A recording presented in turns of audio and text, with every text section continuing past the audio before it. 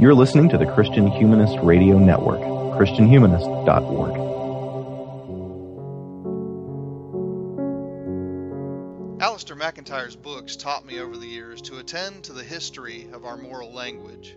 In some places, at some times, humility will be a vice that signals a lack of concern for justice. And at other times and in other places, humility is a central virtue without which the other virtues cannot take their places. And alongside virtues, sometimes human communities speak of values, whether family values, individual values, corporate values. Things get especially weird when people start talking about biblical values. And Dr. John J. Collins is here to talk about that oddity. In his new book, What Are Biblical Values?, Collins explores our own historical moment, and specifically the ways in which public figures and political parties often ignore the content of the Bible in the rush to claim the Bible's prominence for their own rhetorical and policy goals. Christian Humanist Profiles is glad to welcome him aboard to talk about this new book. Thank you for joining us, Dr. Collins. Good to be here. I want to start by exploring your book's occasion. I've kind of already alluded to it in the opening statement. What kinds of public phenomena were in the air, so to speak, that made a book about this strange phrase, biblical values, worth writing? Well, it was largely the use of that language in the American political context. Now, it was kind of catalyzed for me in an ad that the Billy Graham Foundation ran coming up to a presidential election. I think it was the second Obama election. Okay. In which they urged people to vote for candidates who support biblical values, and then gave their kind of short list of what these values were. And these were the right to life, or the sacredness of life, as they put it. I've got it here. Those who protect the sanctity of life, support the biblical definition of marriage between a man and a woman, and they all say so through in their support the state of Israel. I didn't actually tackle the state of Israel, but as somebody commented, if you look at what the Bible says about the state of Israel, it's not actually all that supportive. Right. So, but also I was struck by the things they didn't mention. I'm an Old Testament scholar primarily. The drumbeat in the Old Testament is really justice. Mm-hmm. That didn't show up here at all. Right. Well, let's go ahead and turn to some of the hermeneutical questions that arise with the Old Testament and beyond. And I'll go ahead and say out front, I like the approach to hermeneutics that your opening chapter lays down. Interpretation is irreducible. Texts don't mean anything until someone reads them. And texts are very flexible but finite, bound by communities and by subjects and verbs in the text themselves. So what sorts of, or what approaches to the Bible are you guarding against with this approach to hermeneutics? Well, the immediate context for what I wrote there came from discussions here at Yale. We had a colleague here for many years named Dale Martin, who would regard himself very much as a postmodernist and be very strong on the idea that texts don't say anything, that texts don't say anything until you construe them. And I think that's true in a sense, but it's also overstated, because in most cases, there isn't actually that much dispute about what the texts mean. Right. There are some cases where there are, but, the ordinary use of language constrains things to a great degree. And the Bible, for the most part, with maybe the exception of the Pauline letters, is not an obscure book. Mm-hmm. It's written in, rather plain language that it wasn't written for highly intellectual people on the whole. Right. And it's interesting that, again, when we talk about disputes about biblical interpretation, I think you're absolutely right. We're talking about marginal cases. Most of us would not dispute that, the place names in the New Testament, for instance, refer mainly to the Mediterranean basin rather Right. than Japan. You know, Right. Yeah. so I mean, it's interesting that and I can't think of which thinker I've been reading recently I think it might be Wayne C. Booth, who talks about the possibility of disagreement only happens within large zones of more basic agreement. Yeah. Yeah. I think that's certainly true in this case, I think. Now, at the same time, I can also see what Dale Martin was guarding against. And, he is quite openly and polemically gay and was therefore particularly concerned with the tendency of people to say, but the Bible says that homosexuality is sinful. Hmm. And that the oversimplification of that, I think, is something to be guarded against. Oh, certainly, certainly, You yeah. know, And, Very good. and people do tend to project their prejudices onto the Bible and claim divine authority for them when there's no basis for that at all. Certainly.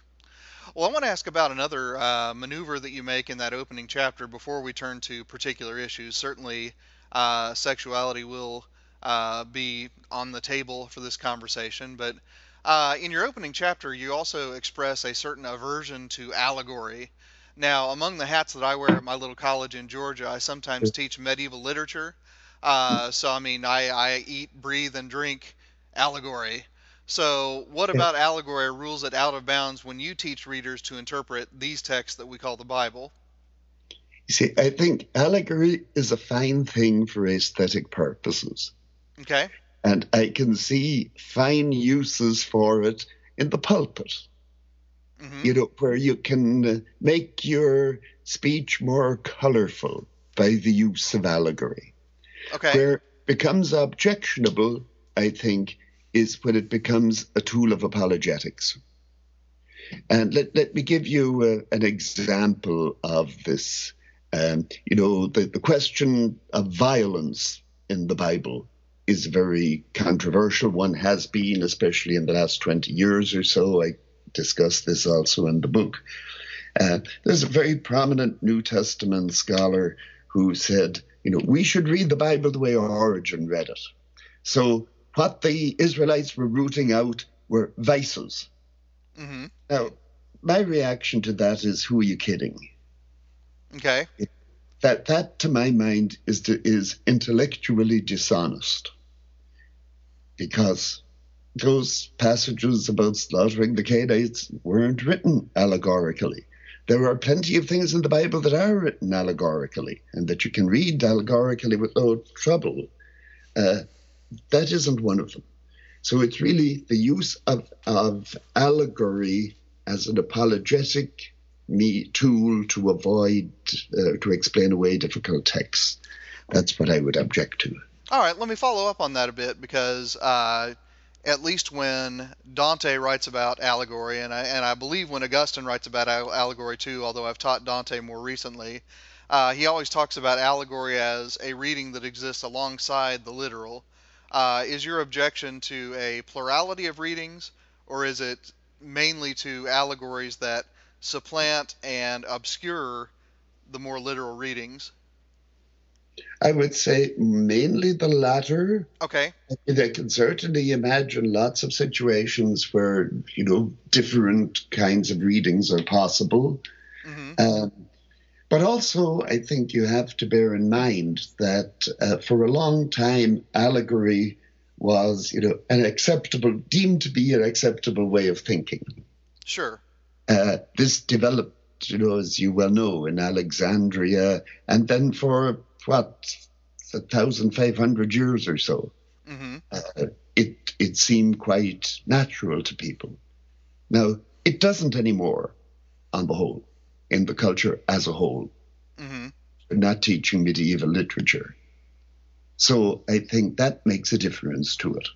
But it's mainly, as I say, it's the use to which it is being put that I would be concerned with. Okay. All right. All right. Well, I want to turn to some of the particular issues here. And your opening chapter, I'm actually going to turn sideways because I also teach some Greek literature.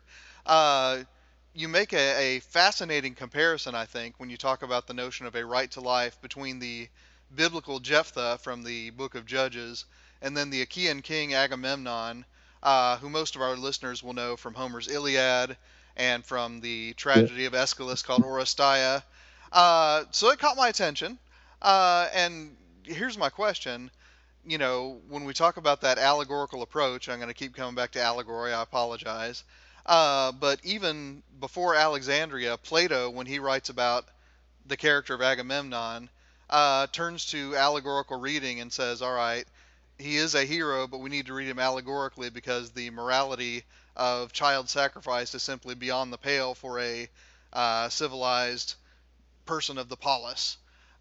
You're more insistent that biblical readers keep Jephthah first and foremost literal. So, I mean, I know that we're sticking with the allegory versus literal reading question, but I think it applies here.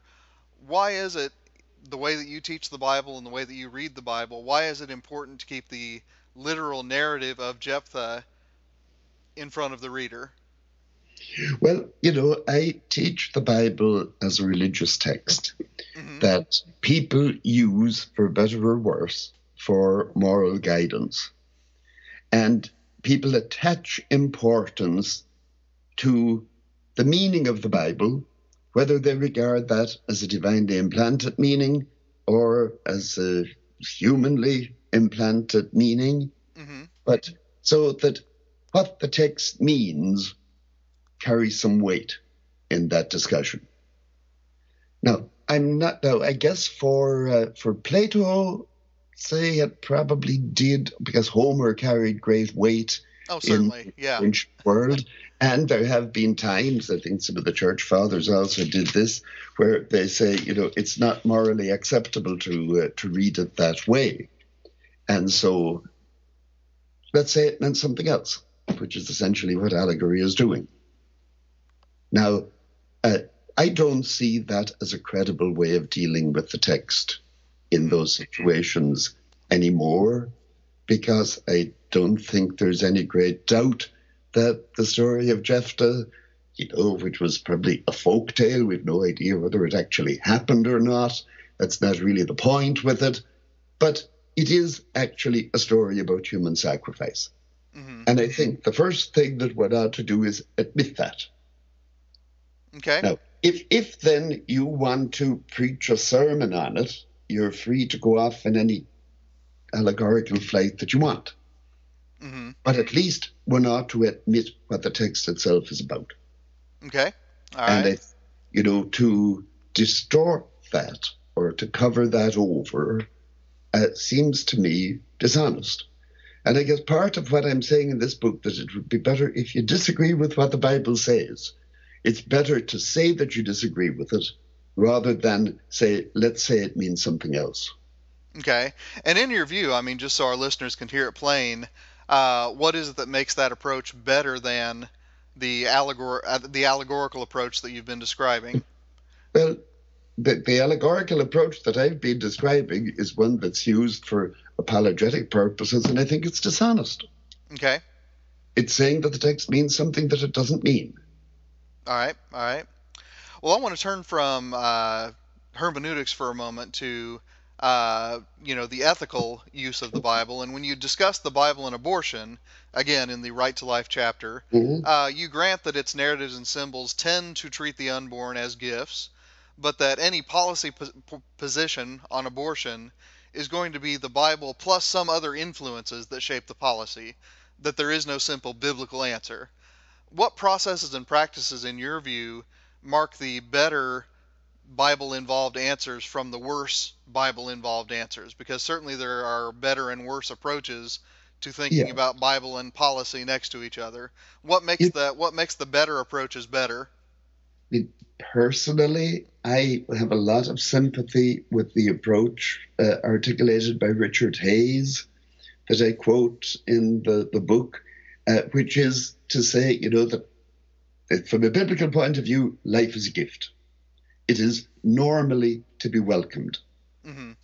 Now, that doesn't quite go to the point of saying, and there are no exceptions to that. Because, in fact, when you get down to it, the Bible never discusses abortion at all. And therefore, it leaves you on your own to figure out what is the appropriate way to do it. Now, I would agree the normal thing is life is to be welcomed. Life is to be good. Mm-hmm. I can't imagine thinking of abortion as something that is good in itself. I can imagine lots of cases where it might be the lesser evil. But that's the kind of framework. But in any case, in writing on what the Bible says about it, mm-hmm. the answer is simply, it doesn't say anything about it. Right. And I think what that at least shows is that you can't say that your stand on abortion is a litmus test for biblical values. Okay. Let me ask you this as a follow-up. I mean, the fairly well-known and widely available Didache, which is, not very long at all after the New Testament canonical books are written, I mean, does take a fairly explicit position on abortion. Mm-hmm. What relationship do you see that kind of text standing in relationship to the canonical books? I mean, should that inform our hermeneutics, or should it be, mainly simply an exhibit of how other people have read them? How would you approach that? Well, it's part of tradition. Mm-hmm. I'm a Catholic. I think tradition is important. I don't think tradition is law. So it's not that you find something in the tradition that says something and that settles it, but it's something that goes into the hopper that helps inform a decision that you make about it. Mm-hmm. And, I think there's a weighty Christian tradition that's critical of abortion. I don't think one can conclude from that abortion shouldn't be allowed at all. Mm-hmm. I think it's not something one should do lightly, and I doubt that many people do it lightly. No, I think that's a very weighty and troublesome decision for people who decide to do it. Mm-hmm. But then, I don't feel, and I certainly don't feel that I have any biblical mandate for telling people in the end that you must decide it this way or that way. Okay. All right. Well, I want to turn from the Right to Life chapter to the chapter on sexual desire. And that chapter once again grants that the word that the King James translates as abomination, and my Hebrew classes are now 20 years in my past, so I'm not going to try to pronounce it, that word does carry moral weight, but that ultimately sexual desire is it's a side concern for the Old Testament, which is a collection that is concerned far more with worship and with oppression than it is with sex per se. So in your view, I mean, what has made sexual desire perhaps, one of the two central litmus tests for whether Americans regard each other as biblical or not? How did it get to the center when the Bible itself doesn't put it in the center? Now, that's a very good question. You may be better equipped to answer it as a medievalist, if you are. I think a certain amount of it goes back to Augustine, but I don't think he was the inventor of it. Okay. But I think, in late antiquity, there was a strong dichotomy of body and soul, and a distrust of the flesh, in a sense that you don't get at all in the Hebrew Bible, and you get to a limited degree in the New Testament. I think more in Paul than in the Gospels. And I think, that grew over time. In the long run, it seems to me that people find it easier, to have clear and definite ideas on sexual matters than they do on things like social justice. Which, in fact, that there was a moral philosopher at Princeton, I don't know if he's still there or not, named George, some years back, who made that argument. He was an advisor to the Catholic bishops that no moral and the requirements of social justice aren't all that clear. Let's focus on things that are quite clear. and so abortion and homosexuality. Now, that to my mind is very deficient moral reasoning. Ease of taking a firm position on something is not a good reason to make that your priority. Certainly, that's an interesting take, and I've certainly heard that as well from Robert George and from others. Mm-hmm. And yeah, I mean that always struck me as odd. I wonder if that is a function of an approach to biblical text that regards the verse as the main unit of meaning rather than the book of the Bible, because it strikes me that when you read something like Isaiah or Amos, I mean the grand picture emerges, I mean, with some force, even if individual verses still remain obscure. I mean, do you think that's do you think I'm overconfident there, or do you think that's what happens with the prophets? There will be something to that, but I don't think the obsession with sexuality that we have certainly had in all branches of Christianity doesn't really come from the Bible. Okay. I would say. Now, I think it comes, I would think, probably from a kind of Neoplatonic philosophy. Okay. As something that flourished in the early centuries of Christianity, but not really in the biblical period, and that wasn't characteristic of the Semitic world in the same way. And that's interesting. Go ahead. In the biblical world, what we might call porneia, fornication, zanut, is not respected, maybe even despised. But at the same time, it's not the main thing that the prophets or Jesus preach against. Certainly. So it's peripheral in that sense. And when it is shouldn't do, but that's not what it's all about. Right. And when it is a figurative approach to talking about idolatry in the Old Testament, at least. It's very often that, yeah. That's interesting. It's interesting. I want to float another theory by you. I mean, my sense is that at least the current obsession with sexuality, I mean, has at least something to do with the strong connection between homosexuals and political subversives in Victorian writing, so that when you get out of the out of the 19th century, I'll just go ahead and say, and on into the era of international communism, a lot of times public rhetoric associates the homosexual with the communist, so that they both become not simply an outsider, but also something of a danger, something of a subversive possibility. So it's interesting. I mean, I think there is something to your connections that are much, much more ancient than that one. But I get the sense that the strong anti-communism of American politics in the mid-20th century have given it at least a particular flavor that we're still living with now. Well, no, that's very interesting. No, I would tend to think that the strong aversion to homosexuality, as you get it already, say, in the book of Leviticus, is just that it's odd, queer, abnormal.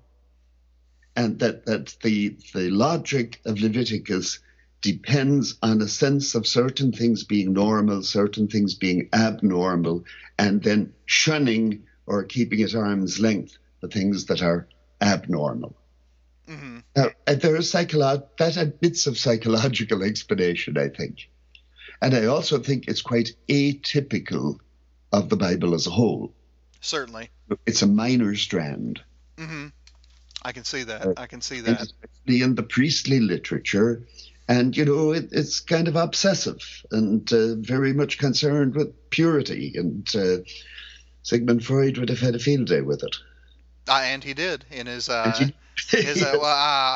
is his book on Moses and Akhenaten and such? Yes. I can't think of the name of that book now. Well, Moses and Monotheism. That's the one. Yes, yeah. Thank you. Yeah. Well, I want to turn to an accusation that I often see floated about the Old Testament, especially, but the Bible more generally, that it is a misogynist text.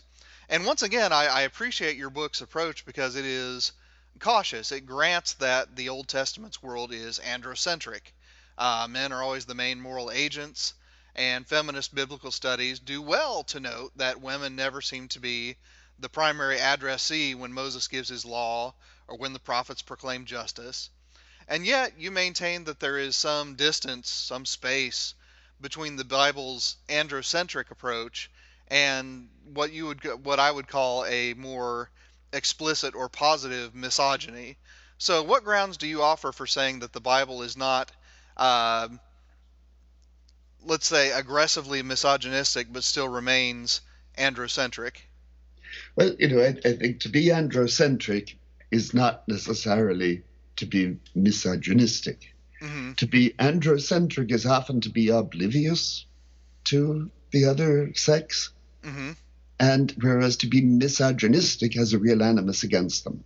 Right. Now, there are the most misogynistic passages I can think of in the biblical tradition, in the book of Ben Sira or Ecclesiasticus, which would be in Yes. the Protestant Apocrypha. Mm-hmm. And there are a few passages there that couldn't be called anything else, Right.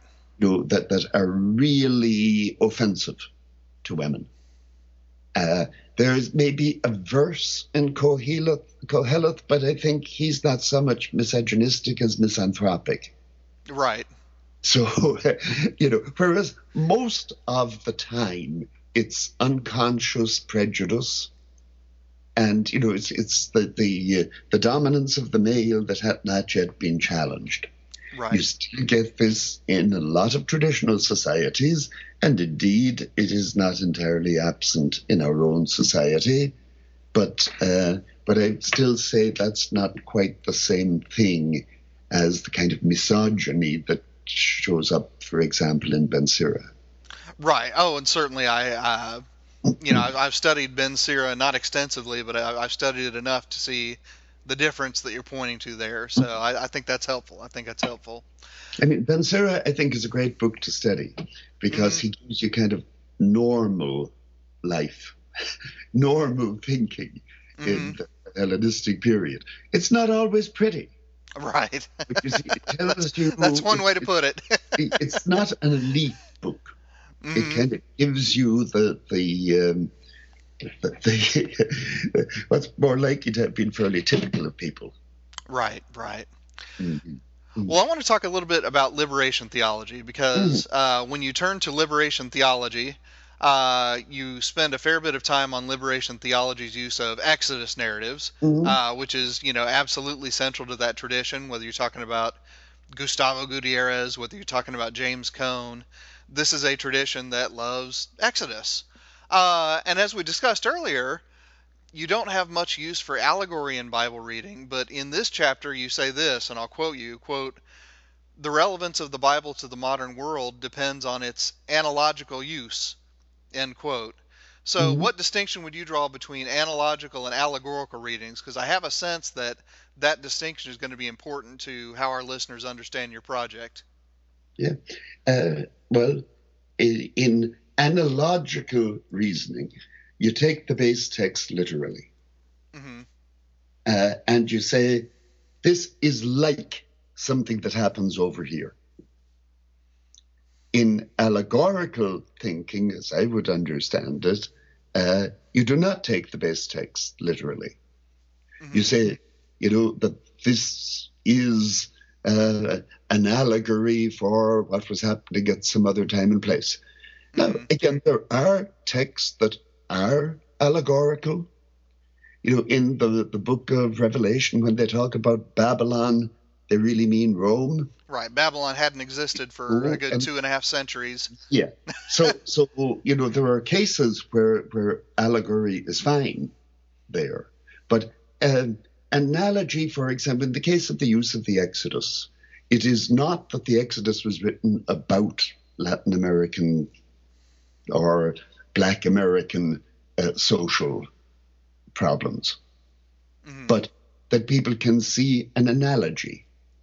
between what was going on in Egypt, between the ancient condition of slavery or oppression and the modern situations. Now, of course, analogy is always to some degree in the eye of the beholder. I think, but if you don't see analogies between the biblical material in its historical context and other later contexts, then the Bible would very quickly become irrelevant. Okay. Let me follow up on that, because if Dante were sitting here, if my Italian were better, he might say that, an allegorical reading is simply an analogy between the life of history and the life of the soul. Do you see that as would you see that as a valid counter, since I'm now speaking for Dante, or do you think that there's still something off target about that? Well, I certainly wouldn't rule that out a priori. I'd like to see, how it was then developed. Okay. But I think usually, well, take a case now that is a text that's often read allegorically in the Bible, the Song of Songs. Sure. Which is actually a text I didn't engage very much with. But that's a brief book. It's a brief book. but it's a very interesting book. And very interesting. Oh, I mean, your book is a brief book. You couldn't do the whole Bible. And I think your book is also interesting, for the record, but keep going. There's any serious doubt that the Song of Songs was first of all written about physical love. Certainly. A young couple in love, that's what it is about. Right, it's a wedding song. Now, if you then want to say, and this is the way Christ loves the church, or this is an allegory for the mystical union of the soul, or whatever. So long as you know what you're doing and admit what you're doing, I have no problem with that. So one of the biblical scholars who influenced me in my youth was a man named Roland Murphy, who was a Carmelite priest, ended his career teaching at Duke University for many years, worked on wisdom literature. But he would refer, I think, to the allegorical reading of the Song of Songs as playing with the Bible. In other words, it's letting your imagination run with it. Now, that's fine. Maybe we should do more of it. But there's a difference between that and saying, and that's what the Bible says. I don't think you can claim biblical authority for the allegorical reading of the Song of Songs. Okay, and that's interesting because, again, and all that, but and biblical authority is one of the specters that haunts my book. Oh, certainly, and it's a very Protestant phenomenon. Oh, absolutely, and I think that's one interesting point of departure, is that what I would call the intellectual masters of allegory, rather than the sort of sloppy allegory that you're talking about, would always say that the literal is always the literal, but that every Bible passage means at least 3 or 4 things. That, if you say, what does the Bible really mean, what you're asking for is a litany of readings rather than a single reading, whereas, what you seem to be objecting to is people who take the allegorical meaning to be the meaning of the text. So it's interesting. I mean, certainly you're answering the questions differently, but it seems like you're answering a different kind of question as well. Well, if I'm answering a different kind of question, then I may not quite grasp where you're coming from. I don't spend a lot of time on Dante. Sure. I gather, I'm sure it's wonderful. And I have a colleague, Peter Hawkins here, who's a wonderful Dante scholar, and people love his classes. And fine, that's an allegorical, that's a literary skill. But I would have a problem, with saying that an allegorical interpretation gives you the meaning of the Bible. Okay. I guess that the question that we're dancing around a little bit there is where does meaning lie? Certainly. Say a little bit more about that, because that's important. Well, I suppose to put the thing in a fairly simple-minded way, I look at any text as an attempt to communicate. Mm-hmm. If I say certain things in my book, I do think that my intention in writing it has some normative standing for the meaning of the book. Mm-hmm. Now, I can admit that you may, if you do a kind of Freudian reading of it, you can detect perhaps things that I let slip that I wasn't fully conscious of. Mm-hmm. But I would not accept if somebody says, well, this is the real meaning of this is about Zen Buddhism. Right. Completely different. Mm-hmm. Okay, I can understand that distinction. That's the kind of framework I'm coming out of. Okay, fair enough. Well, I want to turn to a couple other of the issues that your book addresses, because I think that you are engaging some questions that deserve some serious attention. And one of those is your discussion of servanthood and slavery as moral paradigms, especially in the New Testament, but also in famously the servant passages of Isaiah and so on and so forth.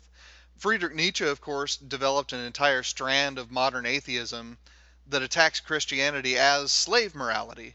And that image's prevalence and perhaps even centrality in the New Testament is hard to deny.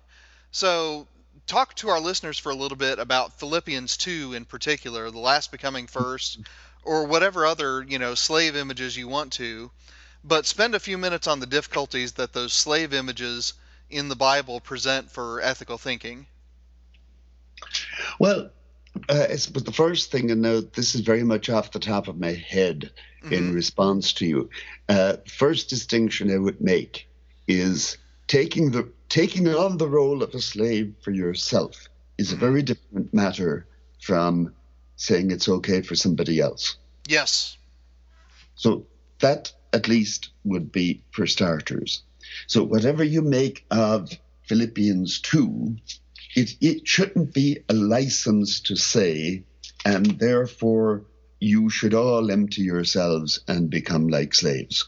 Well, pause for just a moment. Is that not what Paul says in Philippians 2? Yeah, that may well be. I don't. Okay, all right. Because it's an imperative verb. I mean, he says, "Take for yourselves the mind of Christ," who, on and so forth. But even yeah. Now, I mean, the distinction that I would want to make, and let me know what you think about this distinction, is between making a moral appeal to others to empty themselves and imposing by violence the deprivation of freedom on other human persons. Yes. So, yes. I mean, keep talking, because this is important. Well, yeah, but no, I think that's a good way of putting it, so that regardless of the imperative, the translation I have in front of me here, I think, is let each of you look not to your own interest, but to the interests of others. Okay, so it's more of an optative then. I would take that passage as basically an appeal for altruism. Okay. Now, I guess this is the residual Christianity within me that I think, altruism is a good thing. Mm-hmm. Probably in some moderation. There are probably limits to it. But on the whole, I think it's something that's in short supply in the world and we could use more of. Now, but the value of altruism, I think, depends on whether you are actually doing good to other people, whether you actually help other people by taking that sort of an approach. Mm-hmm. And that can become quite questionable because, if you have a culture, and I'm thinking, what comes to my mind here are generations of Catholic religious and maybe especially religious women, okay, on whom this was imposed. And where the result of it was that they accepted and put up with stuff that should not have been accepted and put up with. Certainly. I think that becomes a problem at that point. You see that there is, I think where the tension arises is when when should you no longer just submit and suffer, and when should you rise up and protest? Mm-hmm. And I would definitely think there is a time, and maybe an early time, when you should rise up and protest.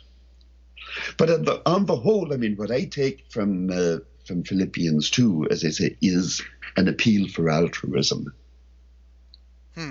And I think for most people that would be salutary, because most of us are far too self-centered. With that, I will not disagree.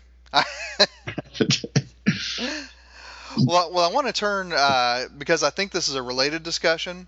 When you turn from, this image of slavery to your chapter on violence and zeal, Yes. I think it's interesting because in your chapter on liberation, you spoke, with pretty clear approval of the use of Exodus by, liberation theologians, whether we're talking about in the strain of Gutierrez or Cone.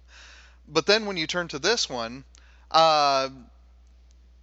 you don't have nearly as much positive regard, I'll put it that way, for the same kinds of images that we see in Revelation of God smiting the powerful with plagues, with divine wrath coming down on the oppressor, so on and so forth. I'm curious because when I read these two chapters and I went back and reread them, I had trouble saying, all right, what is it that's going on in Revelation that's so different from Exodus that causes these different responses? So I want to turn it over to you for a moment. Well, Go ahead. First of all, let me qualify my reading of Exodus. Yes. And actually, you would find probably a clearer expression of this in a book I did about 15 years ago called The Bible After Babel. Okay. And in that, I engaged, there was a famous debate about the book of Exodus between Michael Walzer and the Palestinian Edward Said. Yes, I've read Said. And Said's point is there would have been, the Exodus would have had no point if it weren't for the conquest. Okay. Because they would have had nowhere to go. Mm-hmm. And there was another side to that, because the land was not empty. Right. And it was, in a way, redeeming one injustice by another. Right. And for our listeners who aren't familiar with Edward Said, he was famous not only for his literary theory, but also for his advocacy for Palestinian rights in the latter half of the 20th century. Yes, and I think admirably so. Yes. So, I think there is a dark side to the Exodus to begin with. Now, you could take a modern application of this. That the Jews needed somewhere to go after what happened in Europe in the Hitler era. Mm-hmm. Now, does that justify taking over a chunk of Palestine? These become difficult moral issues. Certainly. And I think, so that what happens then with Revelation is you just have the same thing blown up on a cosmic scale. Mm-hmm. But, the need for liberation, which, and freedom from oppression, which is kind of basic human need, is not and should not be a license then for unmitigated violence on other people. Even, there are limits to how far it should be a license for violence on the oppressor. Mm-hmm. Should be enough to get you out of the situation. It shouldn't necessarily be called for a reversal. Right, and it's interesting, and I'm going to bring in Nietzsche again. I mean, this is famously Nietzsche's reading of Revelation in Genealogy of Morals, that it is the sort of beating heart of Christian ressentiment, and the ethics of the weak despising the strong because they are strong. So it's interesting that this critique is not something that is exclusive to religious communities, but even one of the best known atheist writers sees this as a moral dynamic, if you will, in Revelation. Yeah, but now in Revelation, I think, and in Exodus, you also have, you see, the desire to be strong. Mm-hmm. So it's not just the weak despising the strong. I think the post-colonialists have got this right. That there is often mimicry.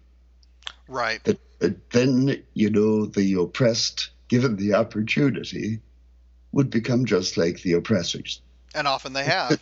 And often they have. And Yes. This is a human thing, and it runs through history. There's nothing peculiarly biblical about it, but the Bible is not immune from it. Right. Well, I want to talk a little bit about the prophets because, once again, I keep praising the reserve of this book, which I don't know if that makes me, the most dull interviewer ever, but I'm going to keep doing it because you don't deny that the prophets speak boldly against kings and that they stand pretty well unique in that regard in their historical moment. The prophets that we have from other, Mediterranean contexts, generally speaking, stay within monarchical frameworks. But you do also note that their calls for justice never do call for revolution, only redistribution within a very recognizable ancient Near Eastern context. So where do the prophets fit in your larger project of taking the Bible literally first and perhaps literally primarily? Now, let it be noted, first of all, that if I'm saying you should take the Bible literally, I don't mean that you should take it as authoritative in its literal sense. No, you should read it literally. I should have been more precise there. Thank you. And I think you should read the prophets quite literally. Mm-hmm. And I think if you do, you will find much in them that is inspiring, with some limitations. Okay. Now, one of the limitations, I think, from a modern perspective, is that they don't really imagine structural change in society. Mm-hmm. And I don't really say that as a criticism of them.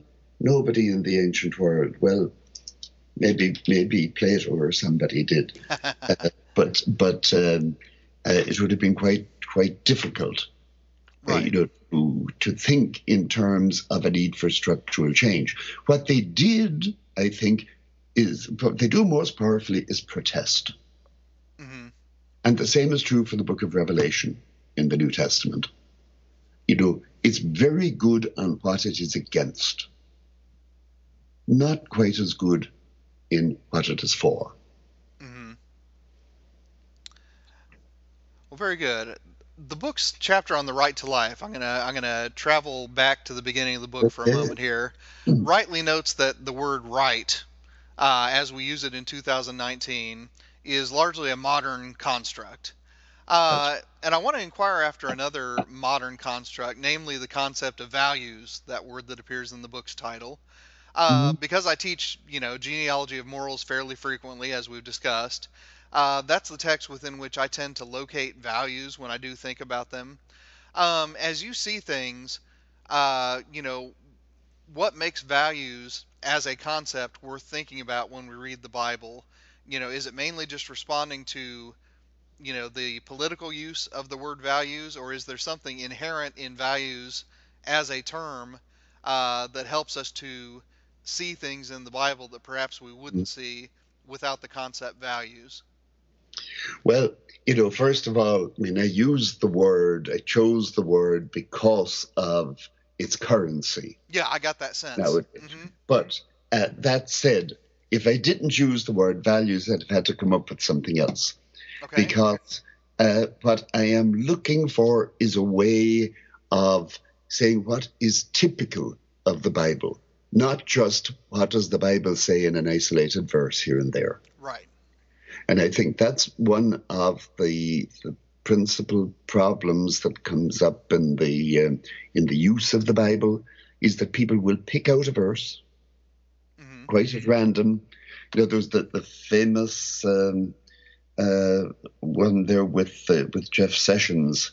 Oh heavens! Where you just take it as somebody said, if you just read it on, Yeah, that's right. That's right. I've changed the whole thing. So, it's that sense of perspective that we're not just talking about isolated statements here. We're talking about things that have some currency, that carry some weight. Okay. Well, I want to press a question that arises in the book's final paragraph. After you spend the book's conclusion reiterating that the Bible's agenda only stands valid when it coincides with, quote, broad humanistic grounds, end quote. And that's something that's been, pretty consistent throughout our conversation. You turn in the last paragraph, and you seem, and I'll emphasize seem here because I want to hear your account of it, you seem to call for the book's use in, quote, effective rhetoric, close quote, for the sake of swaying those who do regard the Bible as a more robust authority. So if you'll allow me to be Kantian for a moment, which I'm not often Kantian, but I'm going to ask this question. How does this rhetorical use of the Bible and the Bible's authority keep from regarding the Bible respecting others as an end rather than as a means? I mean, I have no objection if you were to say that it's manipulative. Okay. I'm saying that people can be influenced by being shown that the Bible says something. If you can do that for a good end, why not do it? Okay. Now, there's a certain danger in that. Yes. Because if you can do it for a good end, then why not do it also for a bad end? Yes. But I mean, at the same time, I think there is some validity to it that we shouldn't disregard a resource which can be used for good just because the same resource can on occasion be used for ill. Well, let me follow up on that, because there are certain writers and thinkers in our moment who are far more inclined to say that the work of the biblically literate intellectual should be to disabuse those who are, influenced by the Bible of that influence, to teach them to think non-biblically, because the Bible is a relic of an era far gone. You don't have to go as extreme as a Richard Dawkins or a Daniel Dennett. I mean, there are certainly people within mainline liberal Protestantism who say we need to get people thinking ethically, not biblically. As far as that goes, I mean, is there anything to commend in that approach, or would you consider, the harnessing of biblical authority to be ultimately better than the dissolving, if you will, or the opposition to biblical authority? You see, I think the problem with that approach, if you say, let's dump the Bible altogether, I can certainly see how people arrive at that. Yes. And I have, in some cases, I have sympathy with it. But at the same time, you're throwing out the baby with the bathwater. Okay. So what's the baby? What's the bathwater? Look. The baby in the bathwater, to my mind, is in the Old Testament. It's the idea of social justice, and in the New Testament, it's love your neighbor as yourself, which incidentally is also there in the book of Leviticus. Right. Jesus is quoting Leviticus when he says that. Yeah. Yeah. Sorry. Oh, I said I was agreeing with you. I said Jesus is actually quoting Leviticus when he says on the Sermon on the Mount, love your neighbor as yourself. Yeah. So, I think those are two of the great insights, two of the great moral insights, I think, that have come down to us from antiquity. Okay. And we should use them. And, if people are, I think, ideally, people should appreciate those insights for themselves.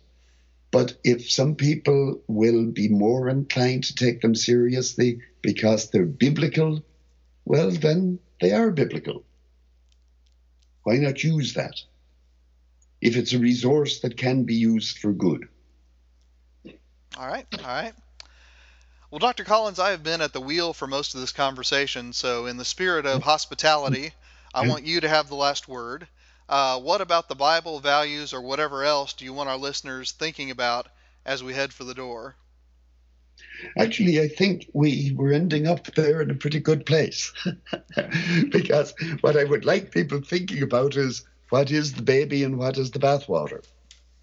You know, what is it in the Bible that makes this book still worth reading? And I think that there is plenty in it, but especially the things that I just mentioned. The preaching on social justice in the Hebrew Bible, and the bit about love your neighbor, which, as they say, is also in the Hebrew Bible, but maybe developed more in the New Testament. And I think, it's a matter, what I would like them to think about is their priorities. And for people who do value the Bible, I think it's important that they get those priorities straight. I mean, one of the great frustrations from the viewpoint of somebody like myself is seeing people who say they are biblical Christians and that they are standing for biblical values, and then, taking positions that seem antithetical to what I would regard as central in the biblical material. So that's what I would like people to think about. Good. John Collins, thank you for coming on Christian Humanist Profiles. Thank you. I enjoyed the conversation. Listeners, thank you for downloading. The book is What Are Biblical Values? What the Bible Says on Key Ethical Issues from Yale University Press. Christian Humanist Profiles is part of the Christian Humanist Radio Network. Our press liaison is Kristen Filippic. Our audio editor is Britt Stack. And I am Nathan Gilmore saying, go in grace, go in peace, serve the Lord.